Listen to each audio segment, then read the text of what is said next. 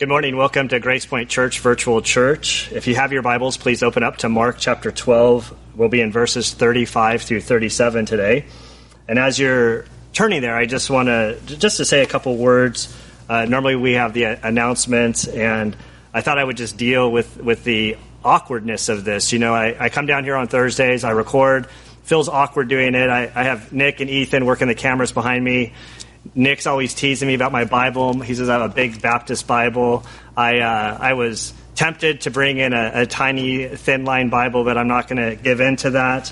We're all longing to resume just normal lives and getting back. And I have no idea what the status will be by the time Sunday comes and we're listening to this sermon, worshiping together virtually at home. Today, I heard as I was coming down here that our governor had said something along the lines of that we'll be in this status for potentially 30 to 60 days. I know that we each have differing, feelings about this. I personally am conflicted. I have my background as a Navy SEAL, a patriot that was, spent half my life swearing that I would protect the Constitution and our rights that we have as Americans. On the other side of the coin, as a Christian, where the Bible's telling me to yield to the authorities above me, and so we find ourselves in this awkward place, and it's okay to just acknowledge that. I don't know how long this is going to go on, but we trust that God's in control, and we're just grateful for those, the Fredericks family who are leading us in worship, and for Cross Connection Church helping us through this. We normally have announcements, and we normally take an offering, and I'm not going to take an offering right now. I know at the end of the sermon they put all the information about how you can give, but I do just want to comment and say thank you for your faithfulness in giving and worshiping through your contributions. When this all started, church is so much about gathering and when we meet. And so the idea of not meeting, how would that affect everything? And so I just want to say thank you. I think we're like on week 6 or 7. I've lost count of where we are. But I do know that you all have been faithfully giving, and we have continued to be able to hold our budget. And so I'm just deeply grateful for each one of you and continuing to come alongside of us and partnering with the ministry. So we are deeply, deeply grateful. We do have some heavy lifting to do today, so let's pray, and then we'll get into the text. Father, we do thank you and praise you for this day. We thank you for your word. We thank you, Lord, that in the midst of difficult times, really all times, we can lean upon you. Father, we thank you for your comfort, for your leading, knowing that you are sovereign and in control. And so, Father, we open our Bibles today, and we're looking at only 3 verses from Mark. And we ask that your Spirit would help us to understand, Lord, what this passage means and how we are to apply it in our lives. And so we look to you, Lord, to lead us, to guide us. We ask that you would draw us close to you through this time of worshiping you, through the studying of your word. And we pray this in Christ's good name. Amen. All right, Mark chapter 12, verse 35. And Jesus began to say, as he taught in the temple, "How is it that the scribes say that Christ is the son of David? David himself said in the Holy Spirit, 'The Lord said to my Lord, sit at my right hand, until I put your enemies beneath your feet.' David himself calls him Lord. So in what sense is he his son?" And the large crowd enjoyed listening to him. And Father, we do thank you and praise you for this day. We ask that you would help us to work through these 2 questions that Jesus asks the scribes. May you be honored and glorified through this time. And it's in Christ's good name we pray. Amen. All right, so let's just take a second and remember where we are in the story. It's been a very long day. Jesus has been in the temple. He's had a number of waves of attacks against him, people questioning who he was, his authority. What did he think about taxes? What did he think about the resurrection, and just a number of things. Last week, the scribe approached him, and the scribe asked Jesus, what's the most important commandment in the whole of the Bible? And so Jesus responds with, to love the Lord your God with all your heart, soul, mind, and spirit, with everything that you have. And the second one is like that, is to love your neighbor as yourself. And the scribe basically looks at Jesus, and he says, it's a really good answer, you're correct. And in their exchange, it seems to be that there's this mutual respect, and we end in verse 34. It said, when Jesus saw that he had answered intelligently, he said to him, "You are not far from the kingdom of God." And after that, no one would venture to ask him any more questions. And so they're done asking Jesus questions. Every time they go to Jesus, he's able to respond intelligently, to respond in a way that sort of answers their question, makes them look a little bit foolish. He is in control. And so they're done asking questions. But he leaves this scribe, and it just, like, I wish I knew the outcome of this scribe's life. Mark leaves it open. We don't know if he actually made it into the kingdom of God. We do know that today, like in this passage, and then next week's passage, we're still in the temple. Jesus is still teaching, and the scribe certainly has to be there. And so I wonder if through today's story that Jesus is trying to nudge this guy over the finish line to get him into the kingdom of God. We don't know. But Jesus today is going to ask them some questions, and in many respects, Jesus' question is very much a theological riddle. Sort of, he's going to ask him a question about something that they all agree upon, and then he's going to ask a follow-up question, and it's going to cause them to really question their understanding of Scripture. I'm sure you all, like me, have heard it said many times that Jesus never claimed to be God. That's just absolutely not true. Today's passage very much is dealing with Jesus beginning to pull that thread concerning his deity. And he's going to pull the thread, and it's going to take him all the way to the cross. As I look at this passage and Jesus' teaching, I think of the book, I think it was McDowell that wrote the book, More Than a Carpenter. And in the book, he uses a line that's so well known that says, Jesus can't be a good teacher. There's only three options. He's either a liar, a lunatic, or he's Lord. And so this is so true for this passage. Jesus can't begin to make these claims without falling into any one of these categories, because ultimately he's making the case for his messiahship, that he is indeed the Christ. So let's look at verse 35. And in verse 35, Jesus began to say, as he taught in the temple, how is it that the scribes say that the Christ is the Son of David? And so here we are. We're in the temple. Jesus is teaching. He's now asking them questions. And the first question that he asked them is a simple question. He asked, how is it that the scribes say that Christ, that's the Greek word for the Hebrew word Messiah, that the Christ is David's son? And so we know that the scribes are mentioned here. We know that the last person that Jesus interacted with was a scribe that Jesus said, you're not far from the kingdom of God. And I can't help but to think Jesus is now continuing that conversation with him, sort of giving him some breadcrumbs, helping him along to cause him to think and to consider the Scriptures, and that his mind might be opened to what God has revealed so that he might actually become a part of the kingdom of God. We don't know if that's the case, but I can't help but to think it.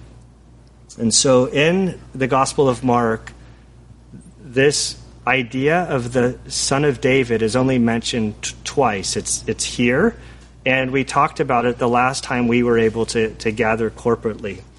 It's a good trivia question. Can you remember where it came up?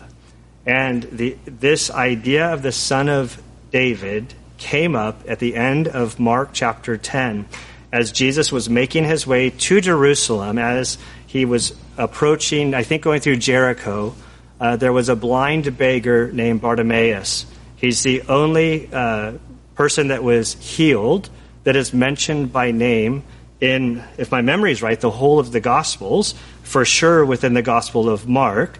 And he hears that Jesus of Nazareth is coming by, and so he begins to yell out, "Son of David." And Jesus turns to him, and through the whole story, Jesus interacts with the man, and the man's his vision is restored. It's a beautiful story, but this blind man, he saw more clearly than those who were around Jesus. He identified him as the Son of David, linking to the promise of the Davidic covenant, which is found back in 2 Samuel chapter 7, verses 12 through 17, if you want to study that on your own. The point is, this title is very Jewish. The Son of David refers to the Messiah. The Gospel of Matthew, he makes this huge case pointing out that Jesus indeed fits all of the prophecy, and he shows that he authenticates that Jesus is indeed the Son of David, who is the Messiah. And so this isn't any new information. This isn't even any debatable information.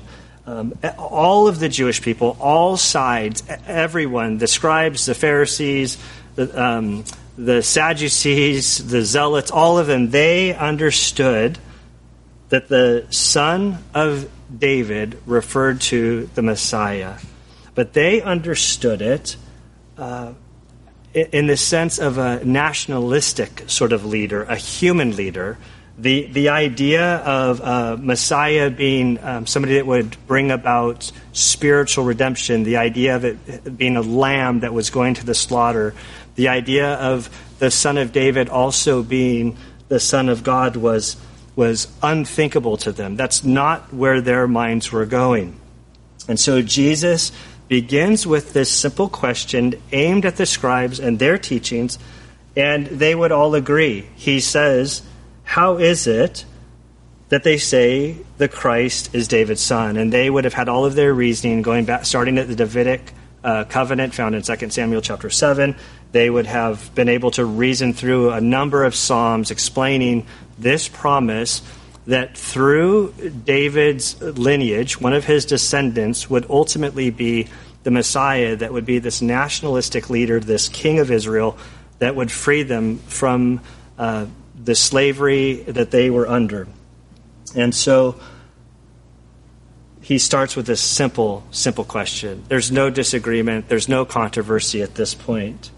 And I love how Jesus teaches, because he's going to take them to the text and he's going to point out some things to them that they might not have seen. And then he's going to ask them a really difficult question to force them to think through the question that he's answering. And so in verse 36, what we read here is, David himself said in the Holy Spirit, I think I want to stop right there. So Jesus is about to enter David into the conversation. He's going to take us to Psalm 110, which we will look at. So if you have your Bibles, be ready to turn over there. And he's saying that when King David wrote Psalm 110, which they all agreed was a messianic psalm, he said in the Holy Spirit, I'm wrestling with myself right now. You know, I do this when I preach sometimes. How far do I want to go down this rabbit trail?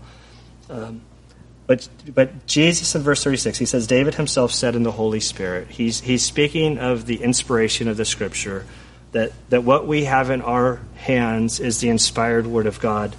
Over in 2 Peter chapter 2, verse 1, you don't have to turn there, I'll just read it to you. 2 Peter chapter 1, verse 20 and 21. We read this. Peter says, "But know this, first of all, that no prophecy of Scripture is a matter of one's own interpretation. For no prophecy was ever made by an act of human will, but men moved by the Holy Spirit spoke from God." And so Peter, he explains how the Scripture came to us Unlike the Muslim world, which it's not like God spoke the words in Arabic and then there's just a translating or writing out exactly what God said. This is that God's Spirit moved amongst the men who wrote the Scriptures, and through their own words, their own personalities, somehow the divine moves through them and their words to create his revealed Word of God. And so Jesus, when he talks about David and what he wrote in Psalm 110, he's saying that when David spoke, he was speaking the very words of God, that the Holy Spirit moved him and was moving amongst his hands as he wrote. I'm left-handed, so I probably used his right hand, but this is Gunnar having a conversation trying to prove that left-handedness is better than right-handedness. But I'll move on. That David, as he penned Psalm 110, that he was actually writing the very words of God. And so what he quotes here is Psalm 110, verse 1, where he writes, "The Lord said to my Lord, sit at my right hand until I put your enemies beneath your feet." And so let's go back to Psalm 110. It's right in the middle of the Bible. It's weird, when we're live and we're in person, I can hear the pages of the Bible turning, and I have no idea if you're actually turning the pages or if you're just sitting there drinking your coffee in your pajamas, ready to just listen to what I'm about to say. But back in Psalm 110, what we read here is, "The Lord says to my Lord, sit at my right hand until I make your enemies a footstool for your feet. The Lord will stretch forth your strong scepter from Zion, saying, rule in the midst of your enemies. Your people will volunteer freely in the day of your power. In your holy array from the womb of the dawn, your youth are to you as the dew. The Lord has sworn and will not change his mind. You are a priest forever according to the order of Melchizedek. The Lord is at your right hand. He will shatter kings in the day of his wrath. He will judge among the nations. He will fill them with corpses. He will shatter the chief men over a broad country. He will drink from the brook by the wayside. Therefore, he will lift up his head." Now, that's 7 verses. There's a lot there. I'm not going to go through it. We went through it a number of years ago. But what we have in this psalm, what this is before the introduction, it's a Psalm of David. And David was able to prophetically listen to a conversation that he wasn't happening. And so this is a conversation between the Father in heaven and the Son, the Messiah. And David somehow, through the Spirit of God, is able to eavesdrop on this conversation that takes place following the ascension of Christ. It's just a crazy picture.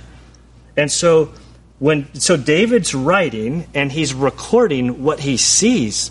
And so when he says, "The Lord," that's Yahweh, says to my Lord, that's Adonai. It's this picture. So what he's describing is he says the Lord, the Father, God the Father is speaking to the Lord Adonai, who he identifies as his own Lord. Okay? So they understood this as that this was going to be a fulfillment of the Davidic covenant, that through David one day this king would come that would fulfill the role of Messiah to lead the nation of Israel into redemption. They never understood it in a spiritual sense of spiritual and individual salvation. We can turn back to Mark if you even turned over to the Psalms. In verse 37, Jesus continues this flow of thought. David himself, so this Jesus is speaking, David himself calls him, that's the Messiah, Adonai, the second one, David himself calls him the Lord. So in what sense is he his son? And so they always understood the Messiah to be the son of David, but they never understood the Messiah to be the son of God. And so he's like, look at your Bibles, look at the text, look at what it says. If we understand this passage of Psalm 110 to be in reference to the Messiah, and we understand the Messiah to be of the lineage of the descendant of David, what does it mean? What is he saying that he's his Lord?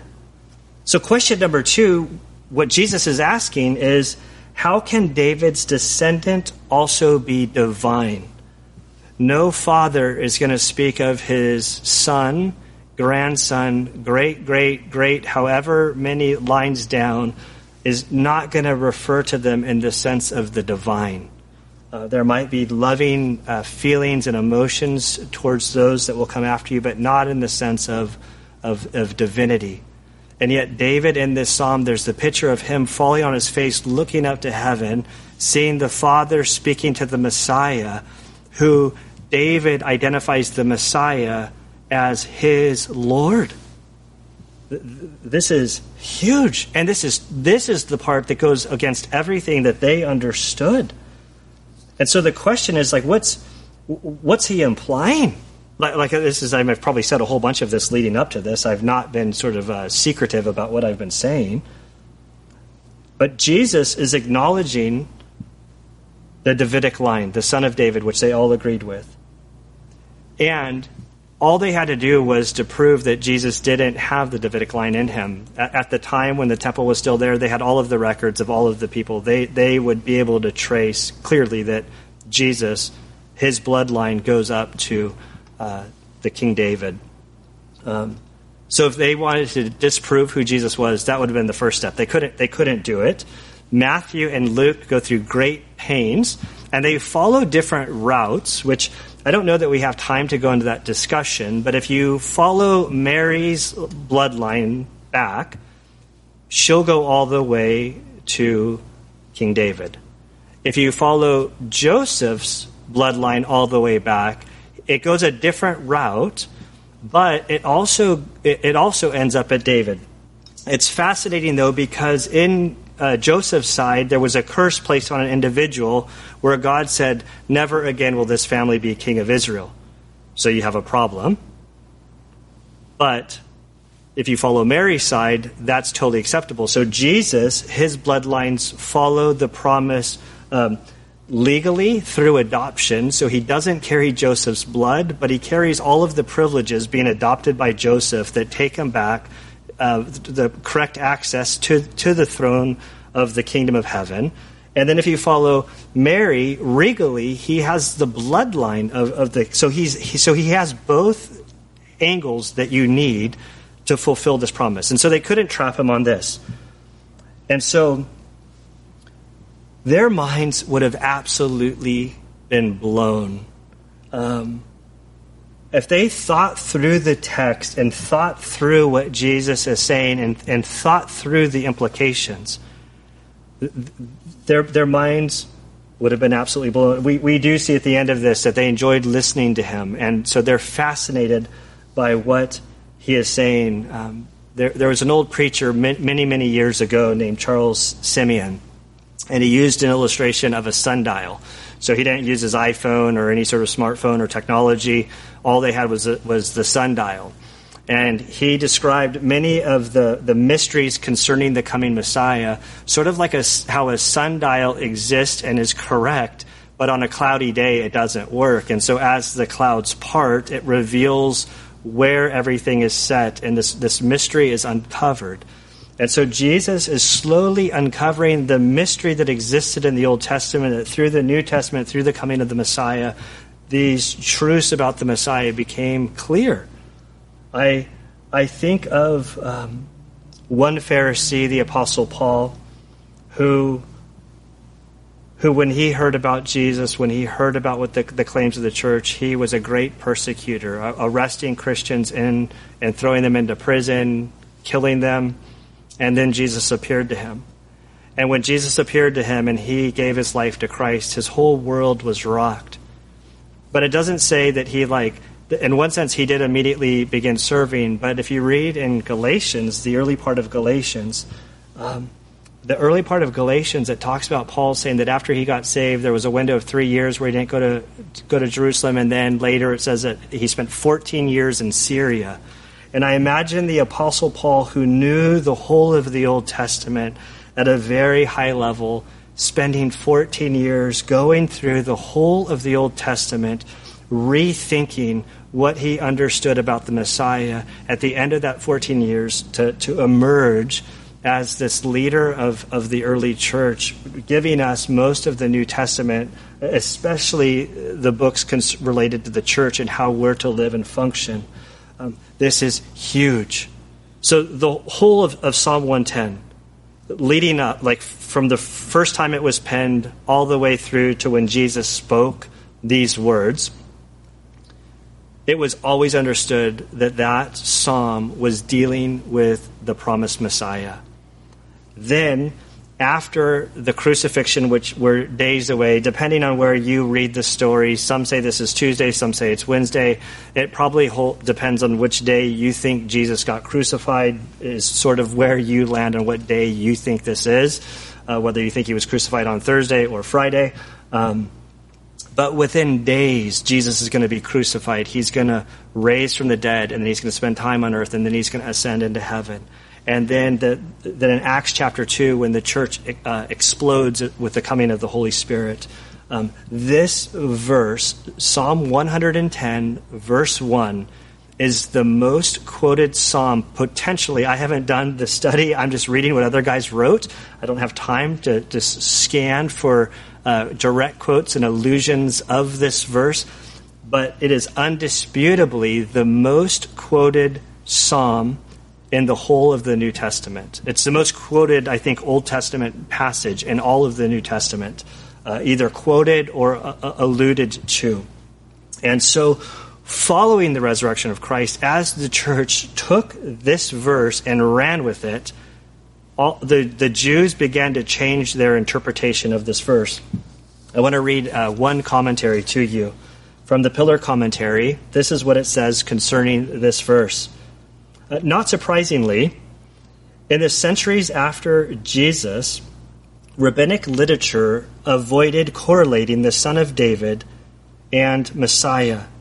The fact that Psalm 110 was interpreted messianically in the 1st century AD and then non-messianically for nearly 2 centuries, and only afterward again messianically, it is to be explained by the fact that the Jewish rabbis in their struggle with the emergent Christianity denied the messianic associations of the Son of David in hopes of undercutting proof texts for Jesus as the Christ.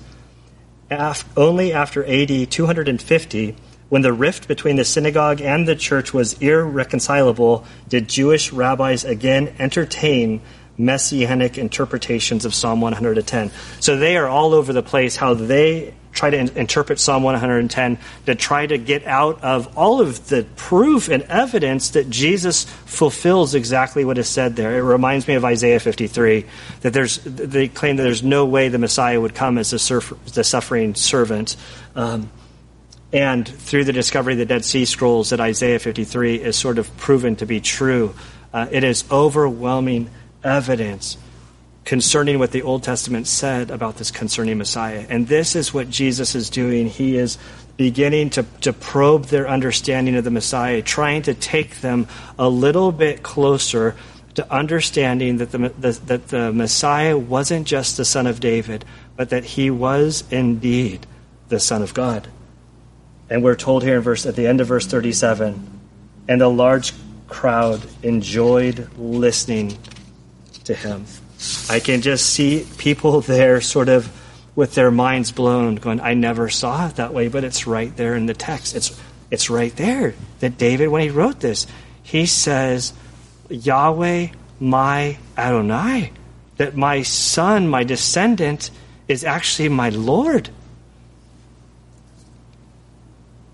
Going back to blind Bartimaeus, he saw so clearly who Jesus was. And I think that's why Jesus and records him by name, the only one to record him by name, is that he understood that it wasn't just about liberating Israel from Rome. It was about liberating humanity from sin. So Psalm 110 is the most quoted Old Testament passage in the New Testament. And so the big question is there anything that we can learn from any one of these quotes? And absolutely there is. I'd like to end today by taking some time to look at Acts chapter 2. So if you would turn with me to Acts chapter 2.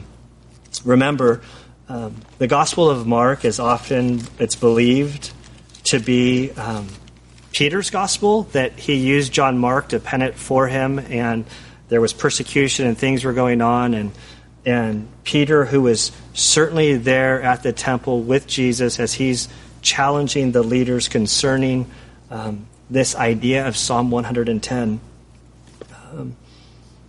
In Acts chapter 2, I'm going to pick up at verse 22, and we'll go through to verse 38. But remember, the church, Jesus had ascended into heaven. They're gathered there. They're waiting. Jesus just kind of left him hanging. They didn't know what was coming next. And all of a sudden on that day, the Holy Spirit descended upon those that were waiting. They were filled with the Holy Spirit.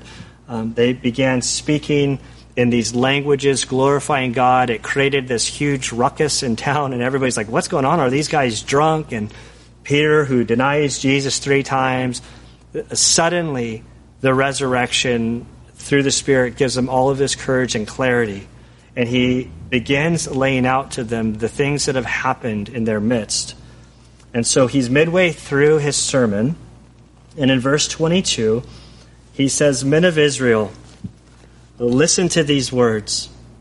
Jesus the Nazarene, a man attested to you by God, with miracles and wonders and signs which God performed through him in your midst, just as you yourselves know.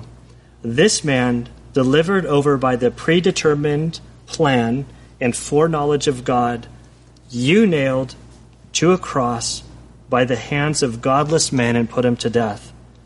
But God raised him up again, putting an end to the agony of death, since it was impossible for him to be held in its power. For David says of him, I saw the Lord always in my presence, for he is at my right hand, so that I will not be shaken. Therefore my heart was glad, and my tongue exulted. Moreover, my flesh will also live in hope, because you will not abandon my soul into Hades, nor allow your Holy One to undergo decay. You have made known to me the ways of life. You will make me full of gladness with your presence. Brethren, I may confidently say to you regarding the patriarch David, that he both died and was buried, and his tomb is with us to this day.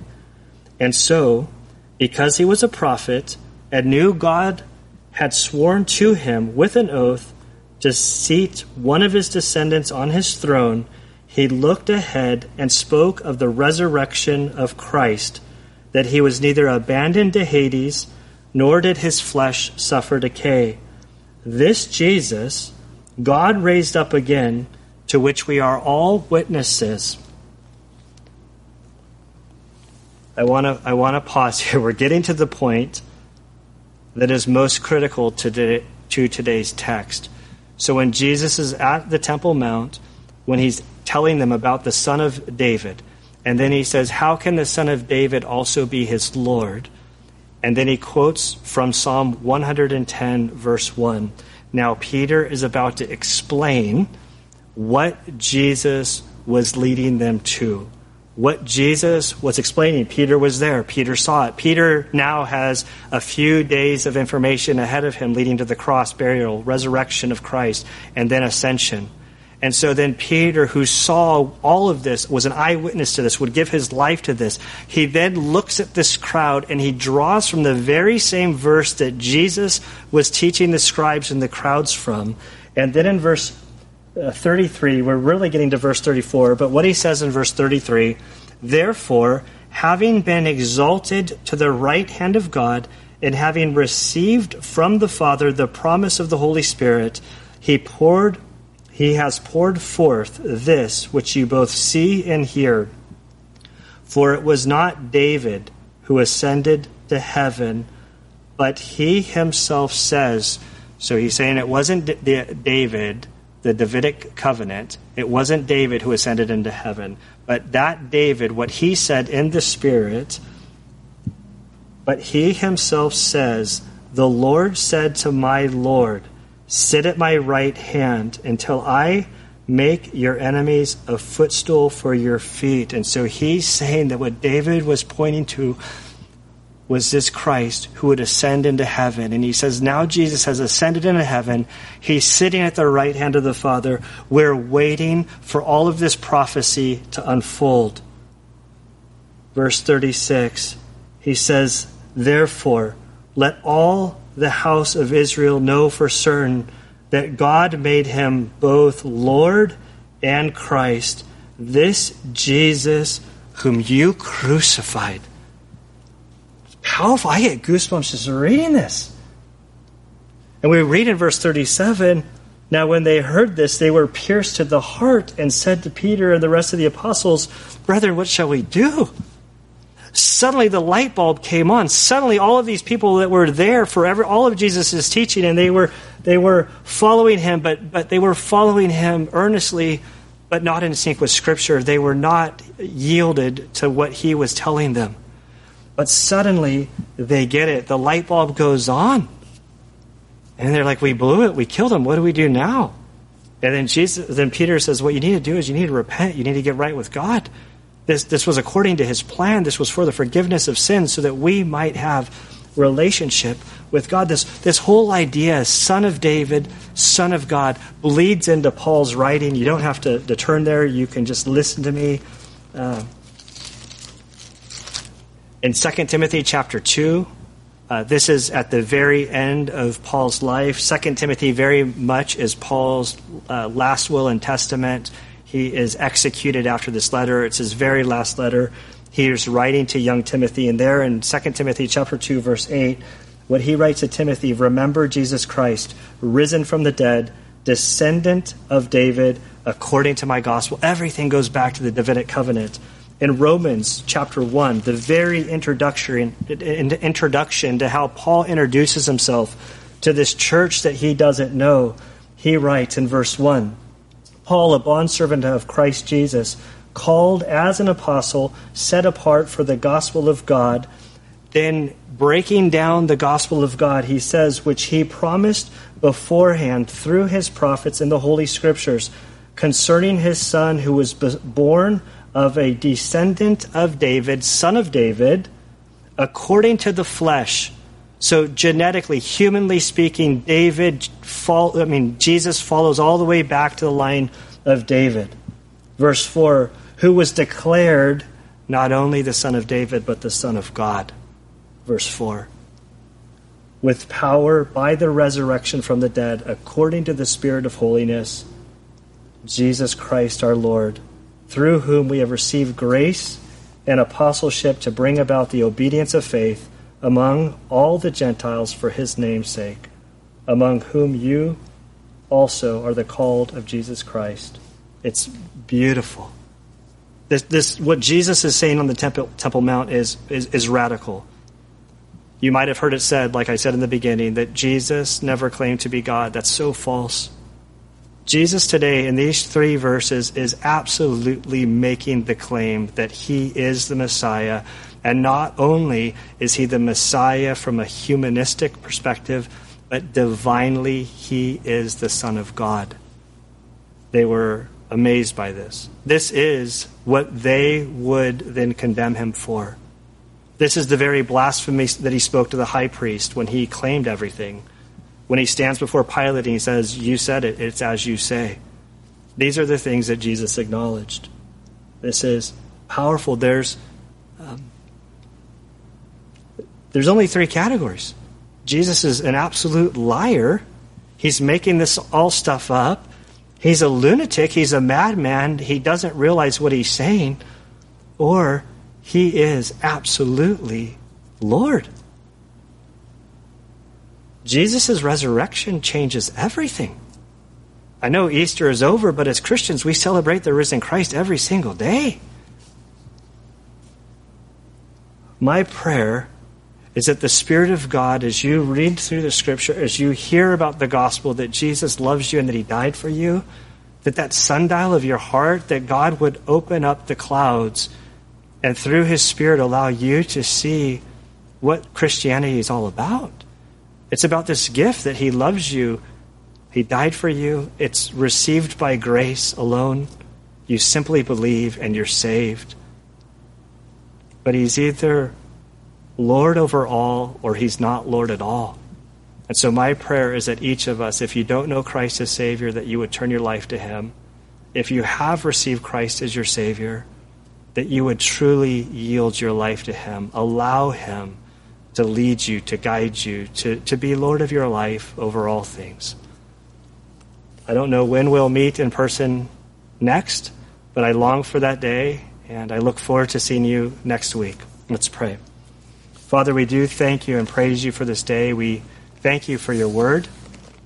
We thank you, Lord, for the teaching of Christ that gently and patiently shows the people in the temple that Mark records how he points into the text, begins to show them how the scriptures of old point to the Messiah and how he fulfills it. Lord, we pray that you would grow our faith. Lord, help us to have assurance of who Jesus is, and that we would have assurance that his work on the cross was sufficient for us. Father, we do know that you're greater than all of our fears, all of our worries, whether it's the actual coronavirus or the economy or just simply life. Lord, I pray that your Spirit would breathe into each one that's listening to this, that you would fill us each with hope. Lord, that you would help us not to be discouraged. And Lord, we know that the future and today is in your hands. And so we look to you, we praise you, and we ask all of this in Jesus' good name. Amen.